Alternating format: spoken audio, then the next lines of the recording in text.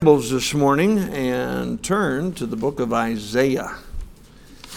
Isaiah chapter 41. That's where we're going to start this morning. Isaiah 41.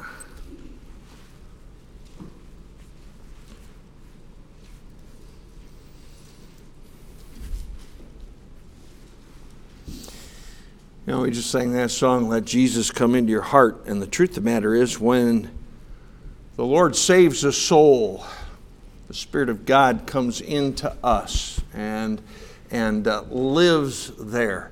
Aren't you glad that He lives there forever? I mean, you know, He's always there until we go home to be with Him. But the Bible says He never leave us nor forsake us. And that's what we're going to look at this morning, is just the blessings and the assurance and the help that we get by just knowing that God is with us. Take your Bibles and stand, if you would. And look with me just down in one verse, and let's read that verse together out loud in unison. Isaiah 41, verse 10. Let's read together. Fear thou not, for I am with thee. Be not dismayed, for I am thy God. I will strengthen thee. Yea, I will help thee. Yea, I will uphold thee with the right hand of my righteousness. Let's bow our heads for prayer. Father, I'm so thankful that I serve God who's personally involved in my life, personally involved in the lives of everyone that has trusted you as Savior. And Lord, what a blessed promise just to know that our God is with us.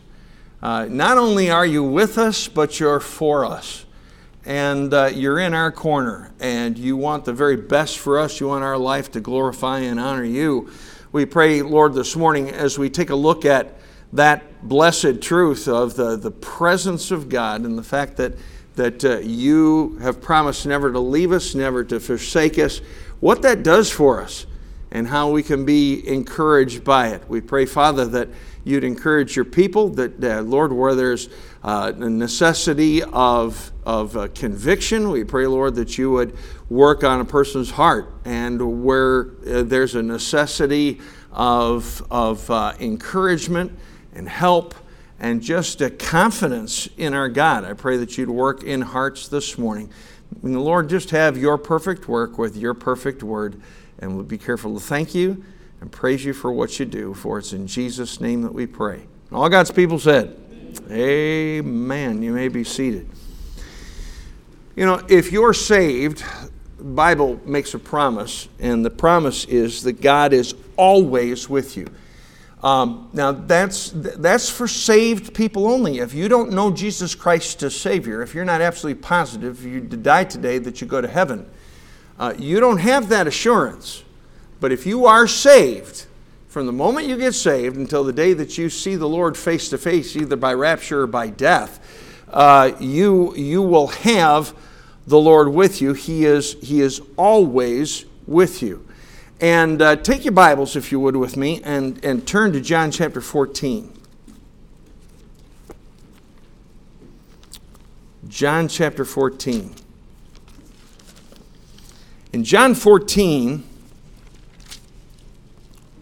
look with me starting in verse 15.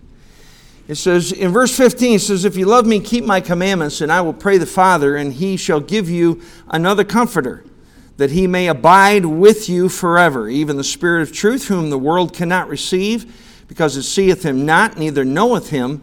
But ye know him, for he dwelleth with you and shall be in you. Now, of course, who he's speaking of there is the Holy Spirit of God. It says, I will not leave you comfortless. I will come to you yet a little while, and the world seeth me no more. But ye see me, because I live, ye shall live also. At that day ye shall know that I am in my Father, and ye in me, and I in you. He's talking about the promise of the Holy Spirit of God, that after he left and after he ascended unto the Father, the Spirit of God came down and now today has a ministry of being inside of us And He leads us and guides us into all truth. And He comforts us, and He helps us, and He guides us, and He directs us. But through the Spirit of God, God has said that He will never, ever leave us. Go to 1 Corinthians chapter 6.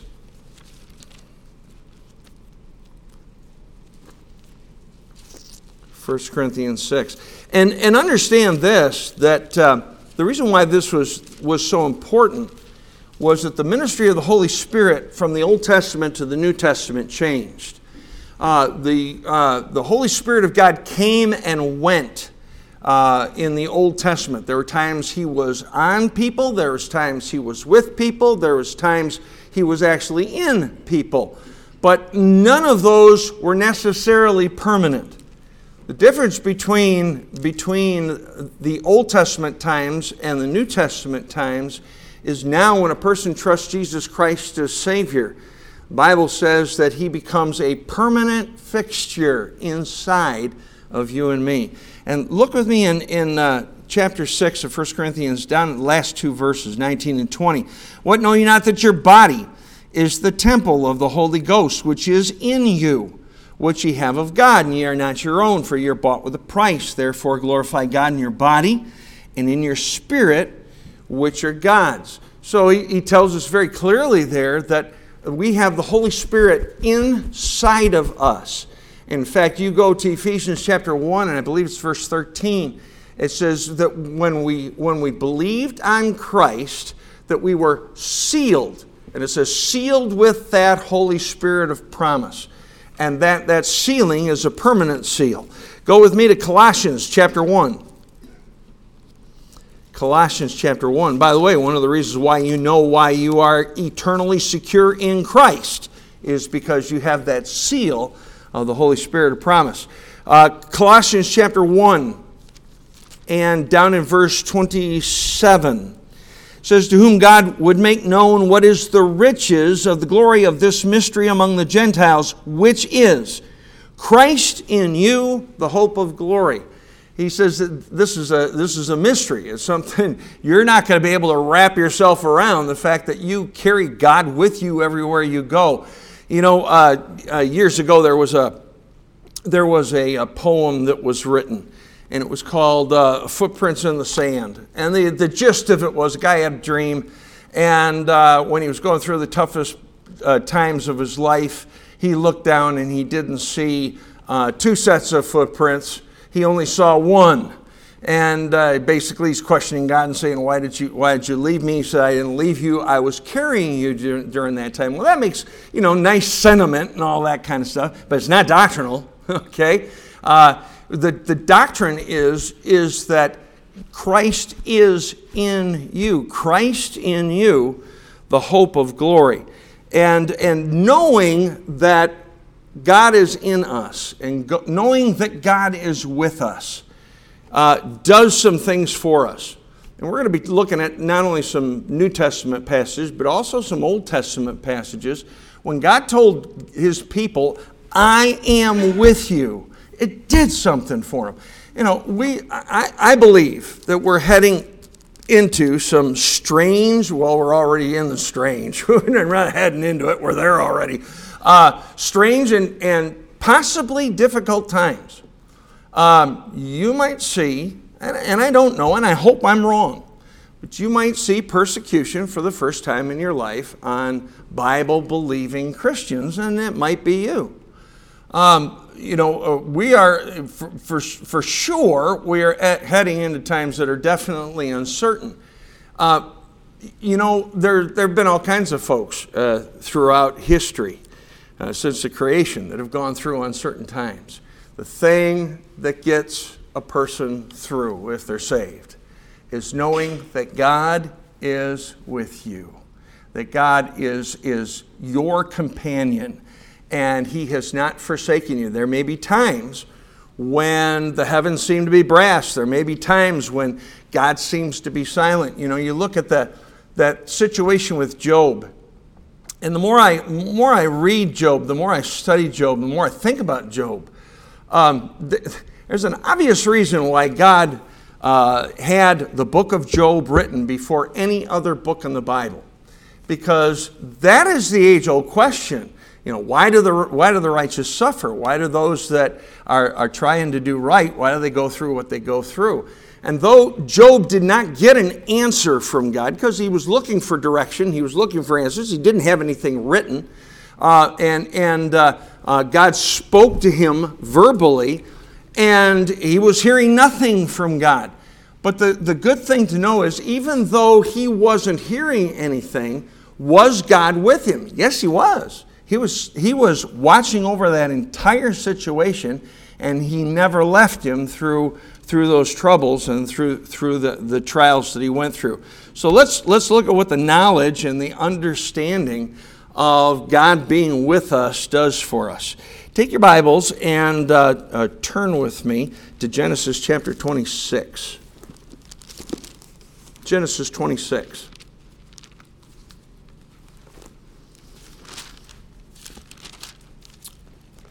Genesis 26.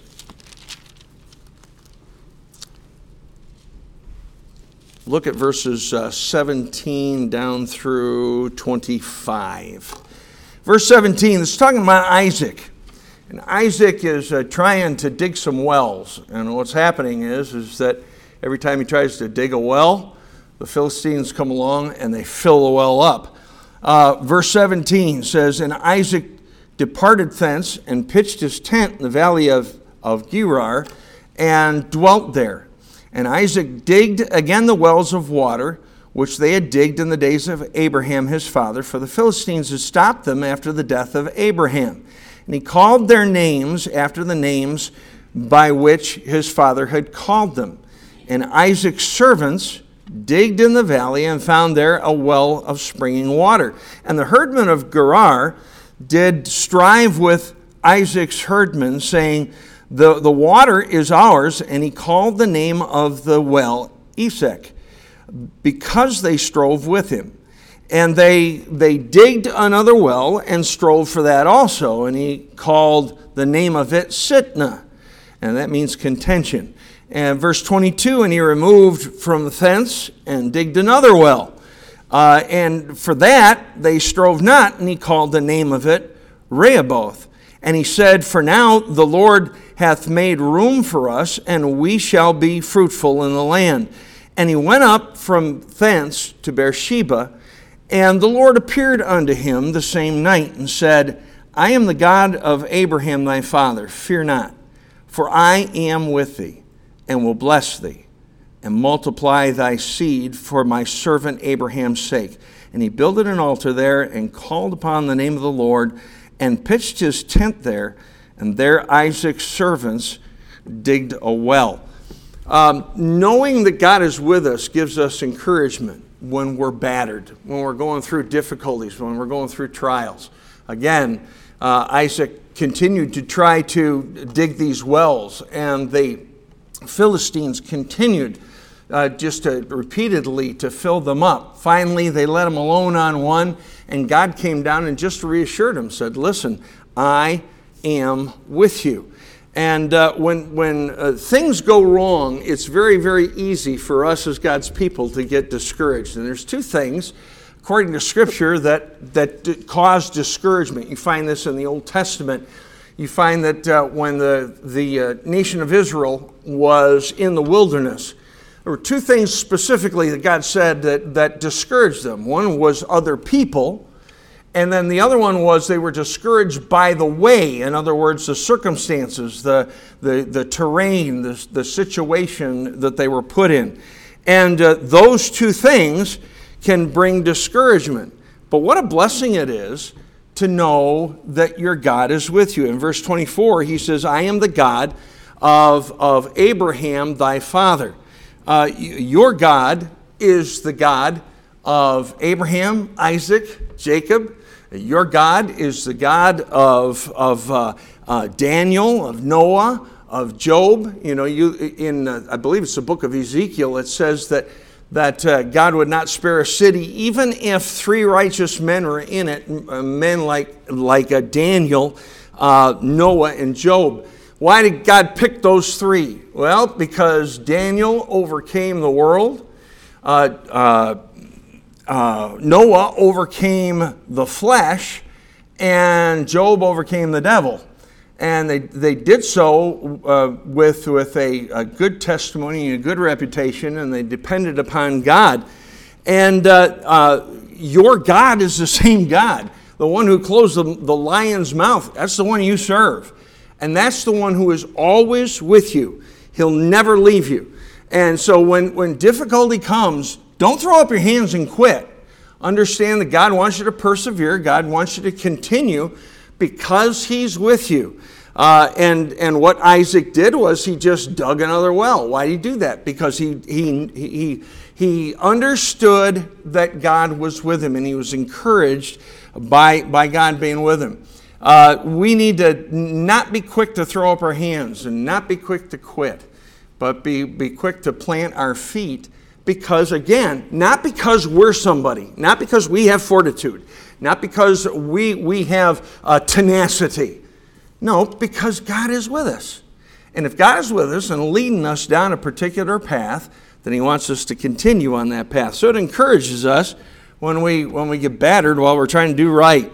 Another thing it does for us, knowing that God is with us, go to Joshua chapter 1. Joshua chapter 1.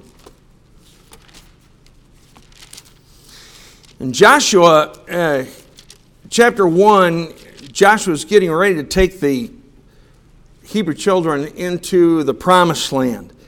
And God is encouraging him in this chapter. And in verse 1, he says, "Now after the death of Moses, the servant of the Lord, it came to pass that the Lord spake unto Joshua, the son of Nun, Moses' minister, saying, Moses, my servant, is dead. Now therefore arise, go over this Jordan, thou and all this people, unto the land which I do give to them, even to the children of Israel." They were going to do something they'd never done before. They were going to fight for country that they were going to occupy. Not that they never fought, but they never fought to occupy this kind of country. They're going into a strange land. They're going into a land they don't even know. And he says, every place, in verse 3, every place that the sole of your foot shall tread upon, that have I given unto you, as I said unto Moses, from the wilderness and this Lebanon, even unto the great river, the river Euphrates, all the land of the Hittites, and unto the great sea toward the going down of the sun, shall be your coast. There shall not any man be able to stand before thee all the days of thy life. As I was with Moses, so I will be with thee. I will not fail thee, nor forsake thee. Be strong and of a good courage. For unto the people shalt thou divide for an inheritance the land which I swear unto their fathers to give them. Only be thou strong and very courageous, that thou mayest observe to do according to all the law which Moses my servant commanded thee. Turn not from it to the right hand or to the left, that thou mayest prosper whithersoever thou goest. This book of the law shall not depart out of thy mouth, but thou shalt meditate therein day and night, that thou mayest observe to do according to all that is written therein, for then thou shalt make thy way prosperous, and then thou shalt have good success. Have not I commanded thee, be strong and of a good courage, be not afraid, neither be thou dismayed, for the Lord thy God is with thee whithersoever thou goest. They were getting ready to endeavor and embark on an endeavor that they had never done before. And they needed to have strength, and they needed to have courage. And he said, where your courage comes from is knowing that you have a God that is with you, that you have a God that won't forsake you. And they were heading into, and they knew this, they were heading into something that was bigger than they were. They were heading into something that by themselves they could not accomplish the task that God would have them to do. And they knew that. They were well aware of that. And so there was a little bit of fear, I'm sure, and a little bit of trepidation. And God said, listen, be of good courage. Don't be afraid. Understand that I am with you. If I've asked you to do something, I will give you the strength and the power and the resources to get the job done. And understand, God does that same thing for us. We serve the same God that they served. And if God heads you down a road and gives you a task to do, the task may be way, way above. I can't tell you how many times I have done this personally, and I have seen other people do it. Take on a task that really is beyond their capability. Take on a task that is beyond what they can naturally do. I've thought about that right from the beginning. When God called me into the ministry, I thought, God, what in the world are you doing? Yeah, there's a lot of other people that you call into the ministry that are a whole lot more capable than I am. When God called me into the pastorate, I said, Lord, I really struggled with that. But one of the things that I got assured is that whatever God orders, He pays for. And whatever God asks you to do, He makes sure that you have the strength to do it. And Joshua had 3 tasks. He had the task of entering the land, of defeating the enemy, and then dividing the land for inheritance to the various tribes.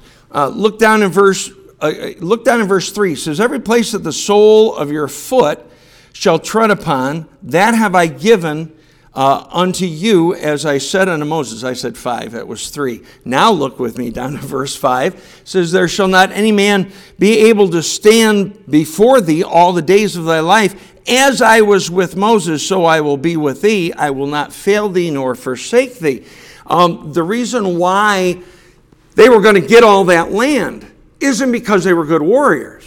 The reason why they were going to get all that land isn't because they were intelligent strategists that could come in and could defeat the enemy. No, it's because they had God with them.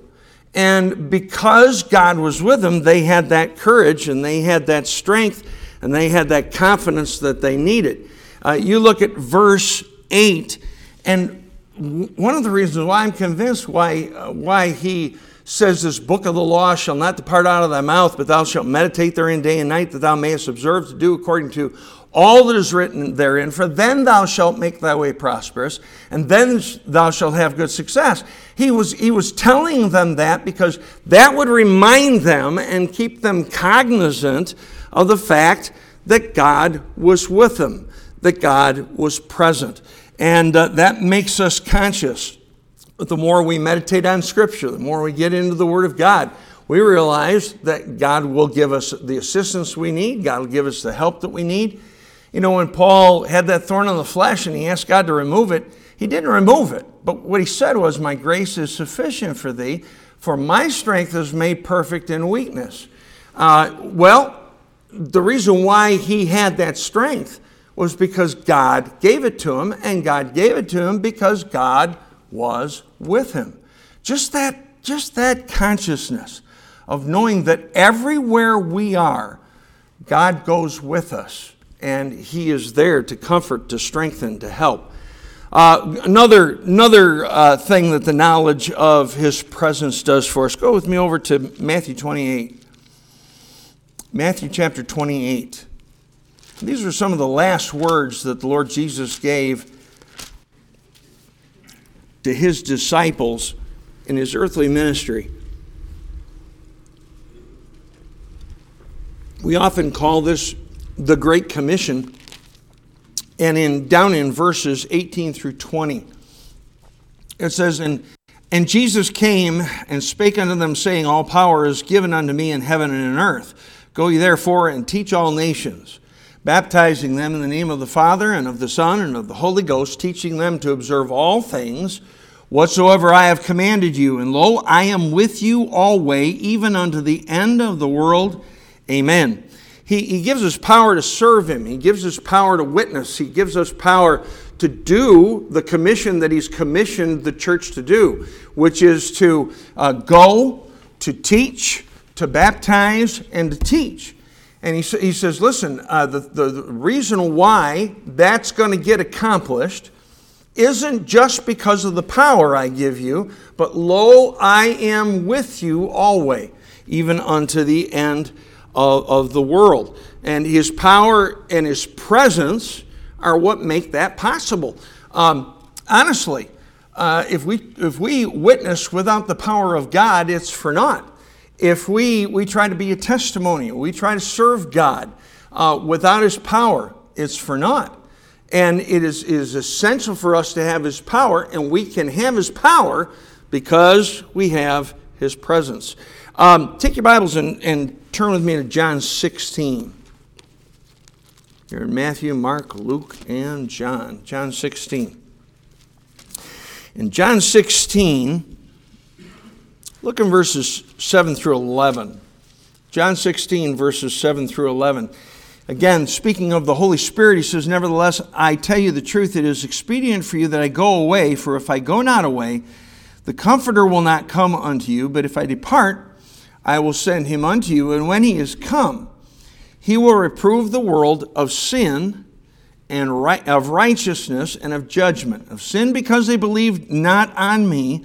Of righteousness, because I go to my Father, and ye see me no more. Of judgment, because the prince of this world is judged."